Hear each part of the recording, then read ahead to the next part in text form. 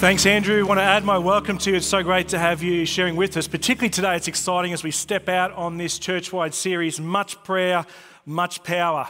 If you've been around Bridgman for a while, you would have heard that phrase. It's one of our little sayings that's been part of our church from the very beginning, in fact, and very much conveys our heart for prayer. I don't know who originally said it. I think it was one of the writers on prayer originally who said that, but we've taken it as being capturing our heart as a church, hence the name for the series. Over the next 5 weeks, we'll be studying around the topic of prayer together collectively. And I believe that as we look into this, as we seek to grow in our heart for prayer, as we do this together collectively, that we will see God move in power in our own lives personally, but also corporately among us as a church. And right up front, I want to let you know at the end of this series, we are finishing with an outpouring night, a night of prayer and worship. And I'd love you to book that in your calendar, come out with your Connect group. It'll be the culmination of the series. We're going to come together and just seek God and worship Him and pray to Him together. If you've been to one of those nights, you'll know how powerful they are. It'll be the perfect way to finish up this series. I recently read about the top 3 excuses to give if you're found to have fallen asleep at your desk at work and your boss finds you. The top excuses to give. Number 3 was just to simply say in that moment, they told me at the blood bank this could happen. That's number 3 excuse. Number 2 is to say, this was just a power nap like they raved about that time management course that you sent me to. That's all this is, just following the guidance there. But the top excuse was simply to open your eyes and say, in Jesus' name, amen.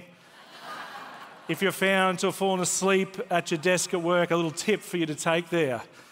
Some people are still getting it. They're clicking in there. But when it comes to prayer, I don't think any of us would say that we have got it all sorted. In fact, when it comes to the topic of prayer, for more often the feeling that we have are feelings of guilt and inadequacy, that I don't pray as much as I should, that I find it hard to concentrate when I pray. I wonder at times, are my prayers even getting through to God? Are they making a difference? Am I praying the right way, saying the right words? We can tend to lack confidence when we pray, and prayer, rather than being something that we get excited about, it can feel more like something that we have to endure, like a duty or a chore. But I can assure you that that is not how God intended prayer to be. And I know this because when the disciples saw Jesus pray, they were attracted to his prayer life. They were compelled by what they saw. They saw something dynamic and alive in the way Jesus prayed, and they wanted what he had. And so they said to Jesus, we read about it in Luke chapter 11, one day Jesus was praying in a certain place, and when he finished, one of his disciples said to him, Lord, would you teach us to pray? And we know that this was not because the disciples were not familiar with prayer. As devout Jews, they would have grown up their whole life praying 3 times a day, having prayers they would have remembered, memorized, and would recite. They would have been very familiar with prayer, but when they saw Jesus praying, they saw something different. They saw something compelling. They saw something they wanted to have, and that's why they said, Jesus, would you teach us to pray? We want what you've got. We want to pray like you. And Jesus was only too glad to share with them how to pray, to teach them how to pray. And he began by giving them the foundation of all prayer. He said to them, when you pray, make sure you pray, or the way you should pray is to pray our Father, to pray Father in heaven. And Jesus was saying that the foundation of prayer is this understanding that when we pray, we are coming to our Heavenly Father, a Father who loves to hear us and who longs to bless us. I still remember vividly bringing our firstborn home from the hospital, our daughter home from the hospital. I remember that occasion, where they give you the baby, you put them in the car, you're driving home super carefully because you're nervous about having this baby in the car with you. You get home. I remember getting home and lying on the bed next to our daughter and looking at her in the eyes and just having this amazing moment of connection. She was gooing and garring. I didn't know what she was saying. I was gooing and garring back to her. It didn't matter. We didn't understand because we're having this moment of connection together, which was incredibly powerful. It didn't matter that then she vomited into my mouth in that moment and sort of wrecked the moment, but it didn't matter because she was my daughter and I loved her and we were having this moment of connection. That daughter is now 18 years old. You know what? When she rings me on my phone, she's saved in my favourites. She can get through every, mode on my phone. I never hesitate to answer that call. In fact, it doesn't matter what I'm doing, what meeting I'm in, what I'm doing. If my 18-year-old daughter calls me, guess what? I answer it straight away. And if she asks me for something, I will do whatever I can to help her. I will move heaven and earth to help my 18-year-old daughter. Why? Because she's my daughter. And I'm her father, and I love her, just as I did that very first day, bringing her home from the hospital. In fact, even more, I think. And I love to hear from her, and my heart is to do whatever I can to bless her. This is the heart that I have towards, a father has towards a child, a parent has toward a son or a daughter. And Jesus says this concept is the foundation of prayer. Understanding that when you pray, you come before a loving Heavenly Father who loves to hear from you. This is how Jesus puts it in Matthew chapter 7. He says, ask and it will be given to you. Seek and you will find. Knock and the door will be opened to you. For everyone who asks receives. The one who seeks finds. And to the one who knocks, the door will be opened. What an incredible invitation right there. Which of you, Jesus continues, if your son asks for bread, we'll give him a stone. Or if he asks for a fish, we'll give him a snake. If you then, though you are evil, know how to give good gifts to your children, how much more, key phrase in this passage, how much more will your Father in heaven give good gifts to those who ask him? Again, that picture of a father that we come before. At the foundation of prayer is an understanding that prayer is like a child asking their father for help. You may have come across the idea that making childlike requests in prayer is basic spirituality, from which we then are invited to move on to higher forms of prayer. But I want to tell you this morning that we never graduate from childlike requests. Childlike requests are advanced spirituality in the kingdom of God. Jesus, when a child was placed among the disciples, Jesus said, whoever takes the lowly position of this child is the greatest in the kingdom of heaven, is how Jesus put it. There is nothing greater in the kingdom of God than coming before our Father like a child coming before a father in faith. One of my favourite stories on prayer is the story of Dr. Helen Roseveare, who was a missionary to the Congo. Amazing story if you want to read her biography. But she tells the story of a time where they were in a really tough situation where a mother at their mission station there in the Congo had died after giving birth to her baby prematurely. And they were trying to improvise with an incubator for this premature baby to keep the infant alive, but the only hot water bottle that they had actually wasn't working, had disintegrated, and so they were desperate, not knowing what to do. And so what they did is they got the children together at the mission station to pray over this situation, to ask God for help. And so they asked the children to pray, and one of the children prayed this prayer. One of the little girls said, "Dear God, please send a hot water bottle today. Tomorrow will be too late because by then the baby will have passed away. And dear Lord, send a doll for the sister so she won't feel so lonely."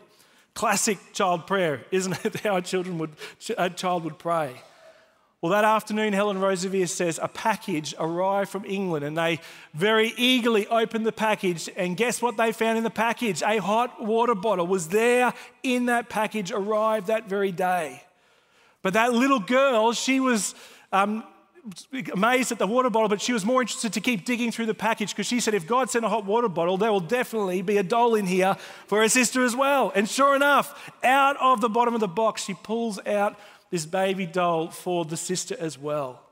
This incredible childlike faith with which we're invited to come to our Heavenly Father. There's something powerful about it. It's simple, it's faith-filled, it's authentic. Childlike prayers are advanced spirituality in the kingdom of God. I want to tell you that.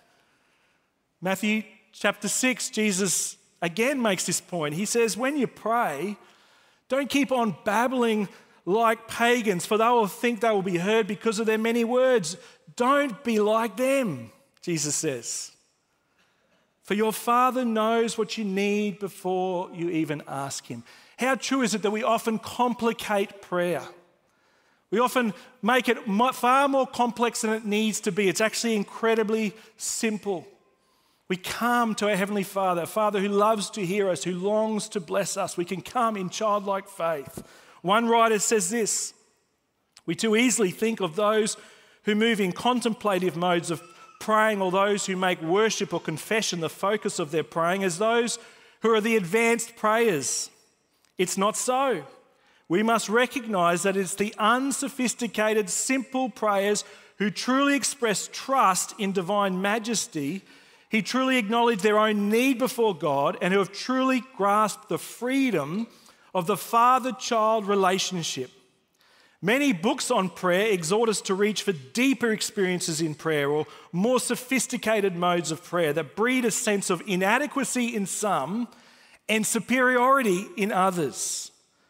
But the Bible invites us to find the model of prayer in the simple petitioning of a child before a father. This leads to freedom and peace.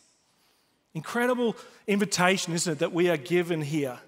So simple and yet so powerful and so profound. So when we pray, we need to believe that God is a gracious Father who delights to hear our prayers, and a sovereign Father who can answer our prayers as well. Of course, we lose the wonder of this new relationship if we isolate the truth of God's fatherhood from the wider reality of God. God is the majestic creator of all things, as we've been singing about this morning. He is the one who dwells in unapproachable glory, the one who consumes those who come near to him. This is who God is in his holiness. It's only through Christ that he has now become Father, the Father that we can approach. He is not any less Lord or Judge. We have not moved from an old concept of God and now here's something different. That's not what we're talking about here. Rather, we have come into a new relationship with the awesome Creator God. Now we come with both fear and reverence on the one hand, but with the ease and confidence of a child as well. The two in tension as we come before God. God is still our Creator, but he is also now our Father. And prayer is the way of relating to him, of enjoying this intimacy, this relationship with our Heavenly Father. I don't know if you found this when you pray, but sometimes when we pray, we can find there is a voice in our head saying, well, that wasn't a very good prayer. That wasn't really, that great. You need to try a bit harder, or you need to do better than that.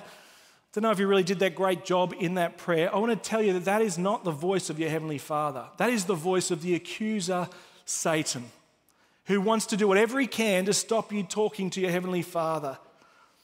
Your Heavenly Father says to you, he loves it, he applauds you, and even with your most faltering, jumbling attempts of prayer. When that newborn baby, my firstborn, came home, all my kids, when they're little and they're trying to talk and they're sort of still learning their words, as a father, you don't scold them for that. You don't think, well, that's no good, do better. You don't say that to a child. You're so glad that they're trying to communicate and connect.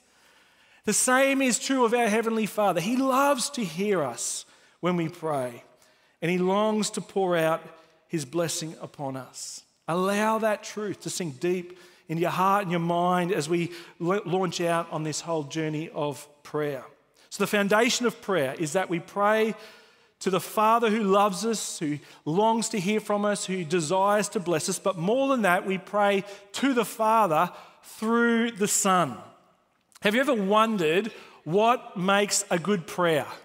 What is it that makes a prayer an effective prayer? Is it praying a particular formula of words? Is that what makes a good prayer?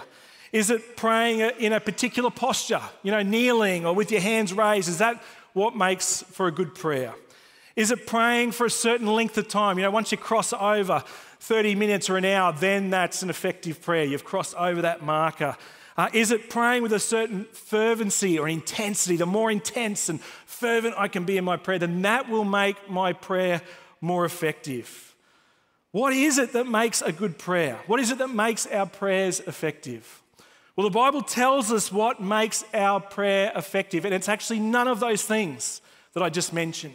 There is one thing that makes our prayers good prayers, and that one thing is actually a person, and that person is Jesus. It is Jesus that makes our prayers effective. Nothing more and nothing less.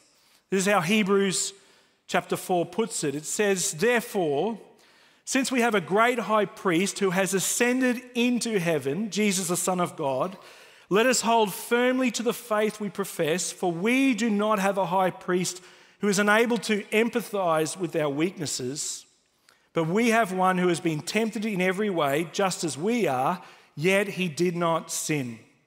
Let us then approach God's throne of grace with confidence, so that we may receive mercy and find grace to help us in our time of need.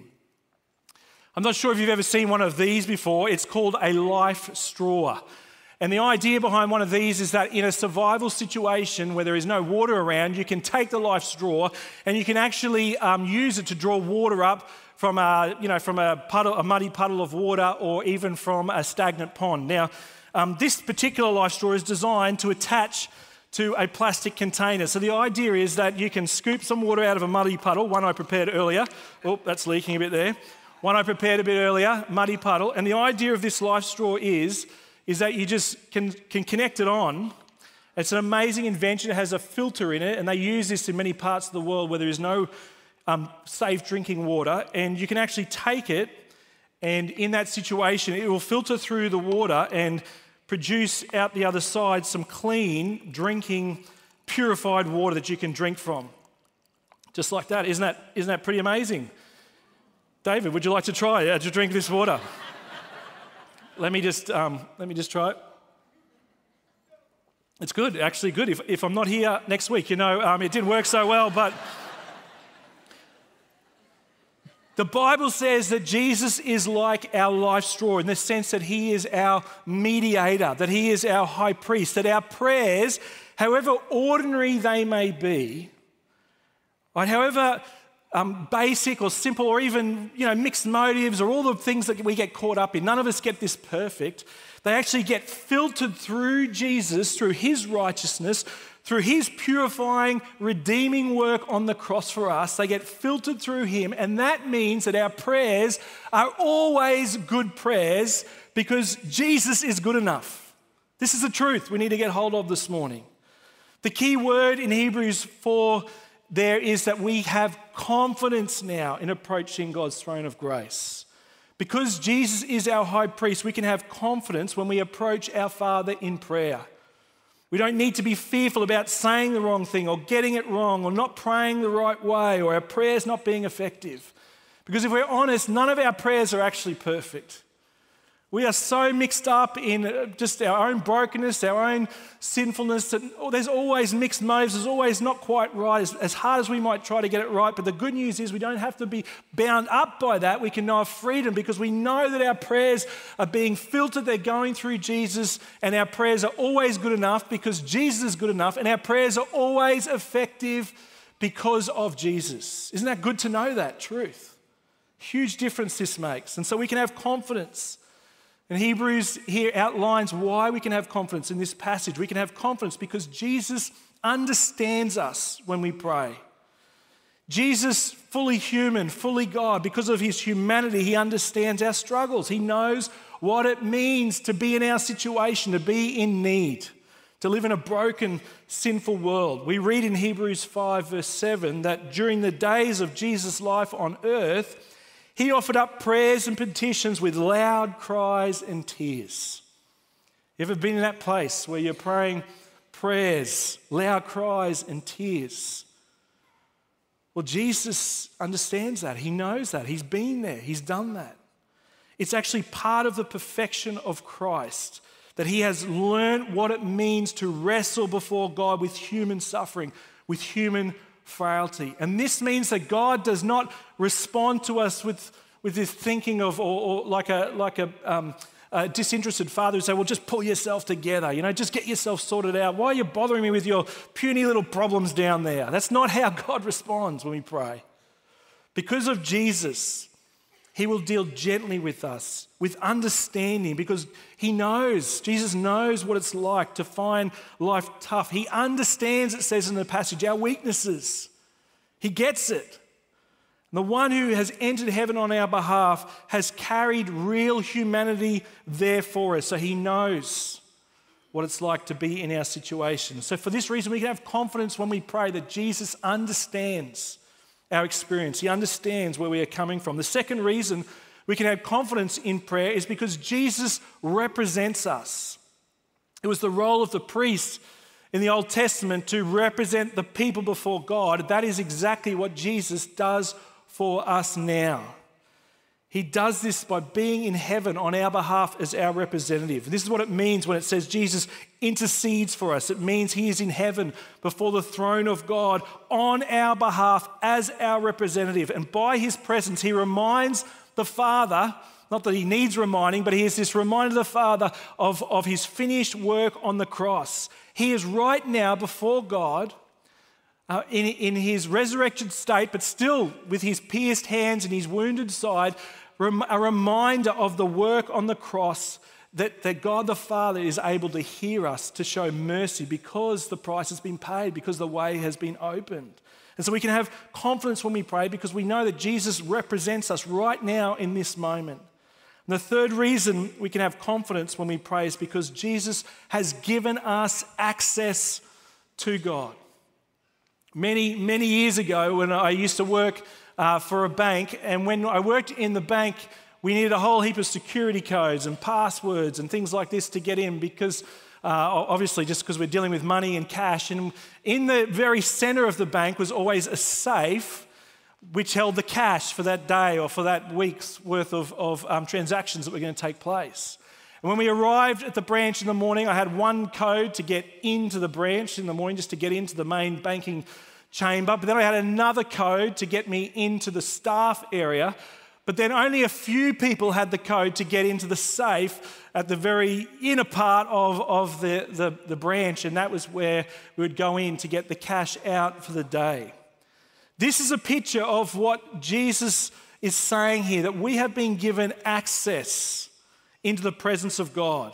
We have this high priest who has gone through the heavens, is what verse 14 says. Gone through the heavens, Jesus the Son of God. The temple in the Old Testament was a big picture of the inaccessibility of God. It was this constant reminder for the people that they could not have access to God because of his holiness, because he was so glorious. They could not come into his presence without being destroyed. And so the temple consisted of the outer court, beyond which certain people couldn't go, then into the next layer, the inner court, and then finally the Holy of Holies where God's presence dwelt. And only the priest would go in there once a year through the shedding of sacrificial blood to get access into God's presence. In front of the Holy of Holies was the thick curtain which separated that place from everyone else. When Jesus died, that curtain literally, physically was torn in two, opening the way so that we could have access to a holy God. The way was open. And the curtain of the temple really was there as a shadow, as a picture of what was actually happening in the spiritual realm, where the real stuff was, the real action was. Here we are, we didn't have access. The curtain being torn was actually a physical representation of what was happening in the spiritual realm, where Jesus was giving us access to a holy God. The earthly temple, a presence of his holy presence. And this is why the writer says Jesus has gone through the heavens. When Jesus entered heaven, he presented himself as the true sacrifice to God. And now through Jesus, the way to God is open.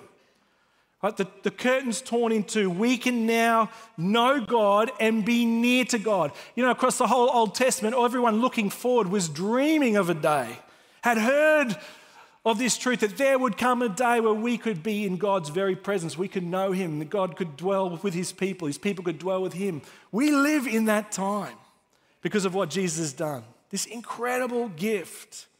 We have access to the Father. We have access to all the fullness of his riches, of his grace. And this is so important for us when it comes to prayer, because one of the biggest reasons we do not pray more is because sinners do not want to come before a holy God. And that's all of us. We're all broken. We're all sinful. And when we come, when we're in that state, whether we realize it fully or not, but there is something within us that we just shrink back from the light. We don't want to come into the presence before a holy God. But the good news of the gospel is that in Christ we have been declared righteous. We need not shrink back anymore, but can approach God boldly. We have access. We have been given the passcode, and the passcode is Jesus. And we can now go right in to that inner place, to that holy place, approach his throne with boldness. And yet how often do we allow our own awareness of our brokenness, of our failures, of our sinfulness to actually hinder us from coming to God? Instead, we want to turn away, but your Heavenly Father says, don't do that. Don't listen to the accuser who will say you're not good enough. Instead, remember that you have access through Jesus. Come to me. Perhaps you've wondered why Christians often finish their prayers with the words, in Jesus' name. Have you noticed that? Why do we say that all the time? Well, it's not some mantra that we recite. It's not some invocation or some special formula. It's actually there as a reminder to us of the fact that we have access now to God through Jesus because of his sacrifice once for all for sins. And so to pray in the name of Jesus is to recognize our dependence on Christ as our mediator, as our high priest, the one who we come through to pray to the Father. It's interesting that much of the material on prayer is focused on those things that help us to pray. You know, our posture, exercises in prayer, liturgies, habits. And while these can be incredibly helpful, and we will look at some of these along the way, I want you to understand at the outset that the focus of the Bible is on Christ and his sufficiency. That is where the focus is. This understanding that there is nothing we can do to make our prayers more effective before God. It is Christ who makes our prayers effective, nothing more and nothing less. Hallisby, in his book on prayers, an old book which I came across this week, and I was just reading the introduction to it, and this is what he says in his book. He says, the results of prayer, therefore, are not dependent upon the power of the one who prays, his intense will, his fervent emotions, or his clear comprehension of what he is praying, for are not the reasons why his prayers will be heard and answered. No. God be praised, the results of prayer are not dependent on these things. To pray is nothing more than to open the door, giving Jesus access to our needs and permitting him to exercise his own power in dealing with them. And here is the point that I really want you to get hold of today, and that is what makes our prayers effective is Jesus. Nothing more, nothing less. We don't need special techniques or postures or methods or styles.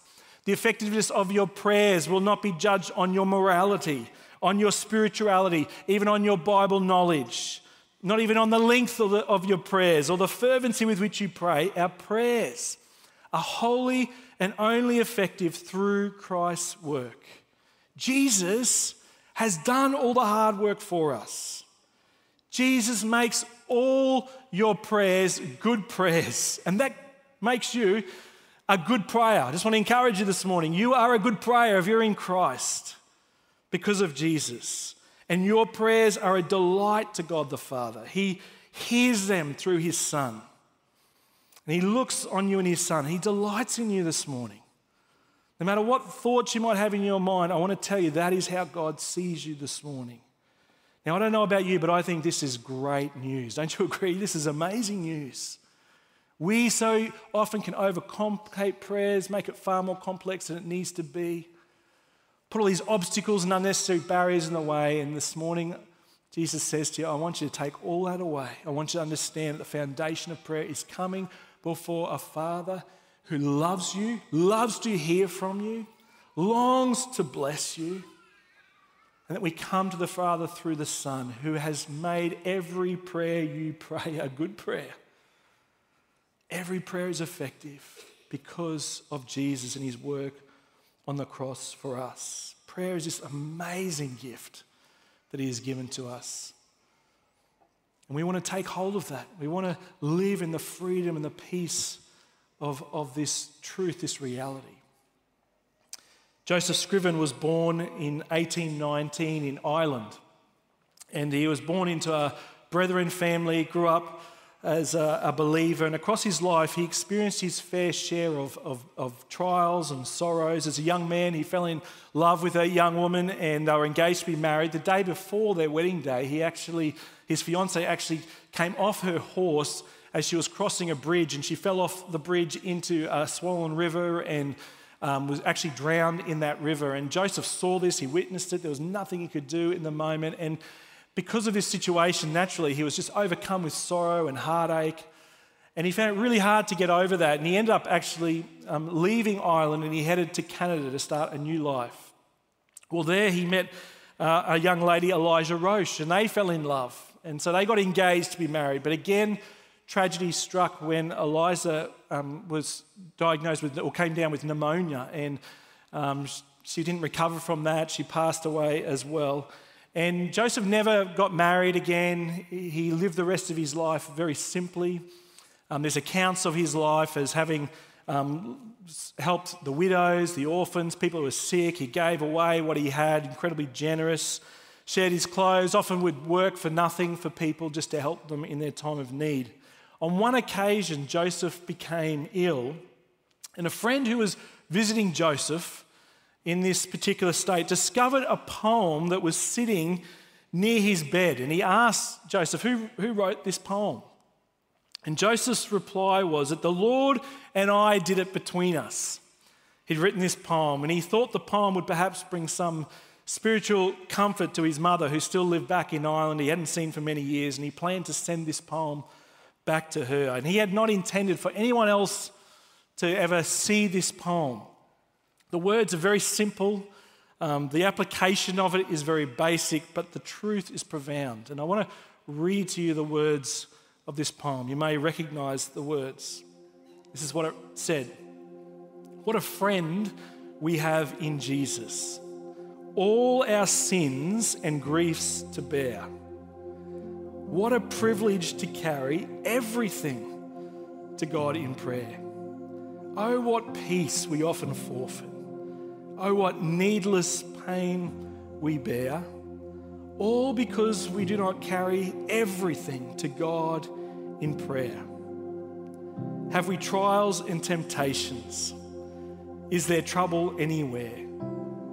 We should never be discouraged. Take it to the Lord in prayer.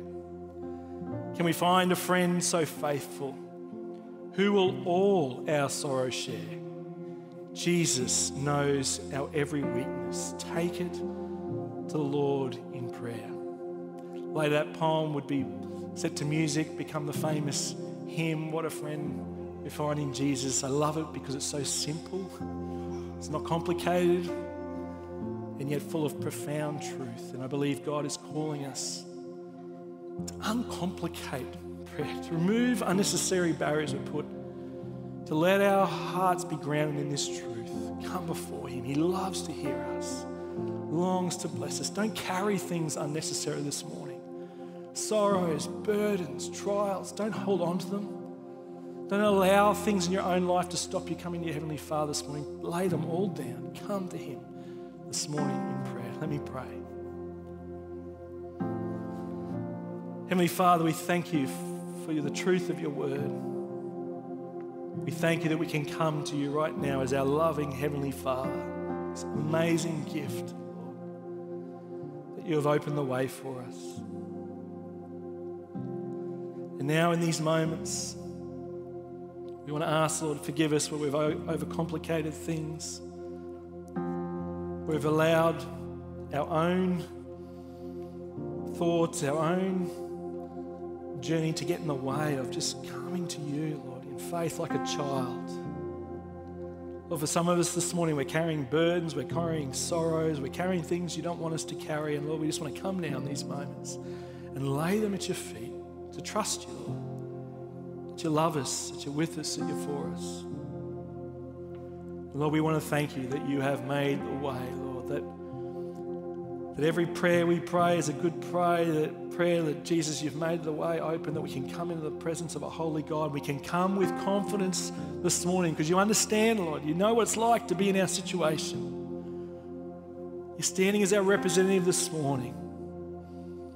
You've opened the way for us. And so, Lord, we want to take hold of this gift this morning. Grow our heart for prayer over this series. Bless all the groups they're going to meet this week, I pray. And flowing out of this, Lord, we pray we would just see a moving in greater power in our lives, in your church, in this community, our city and beyond, we pray. We ask this in Jesus' name. Amen.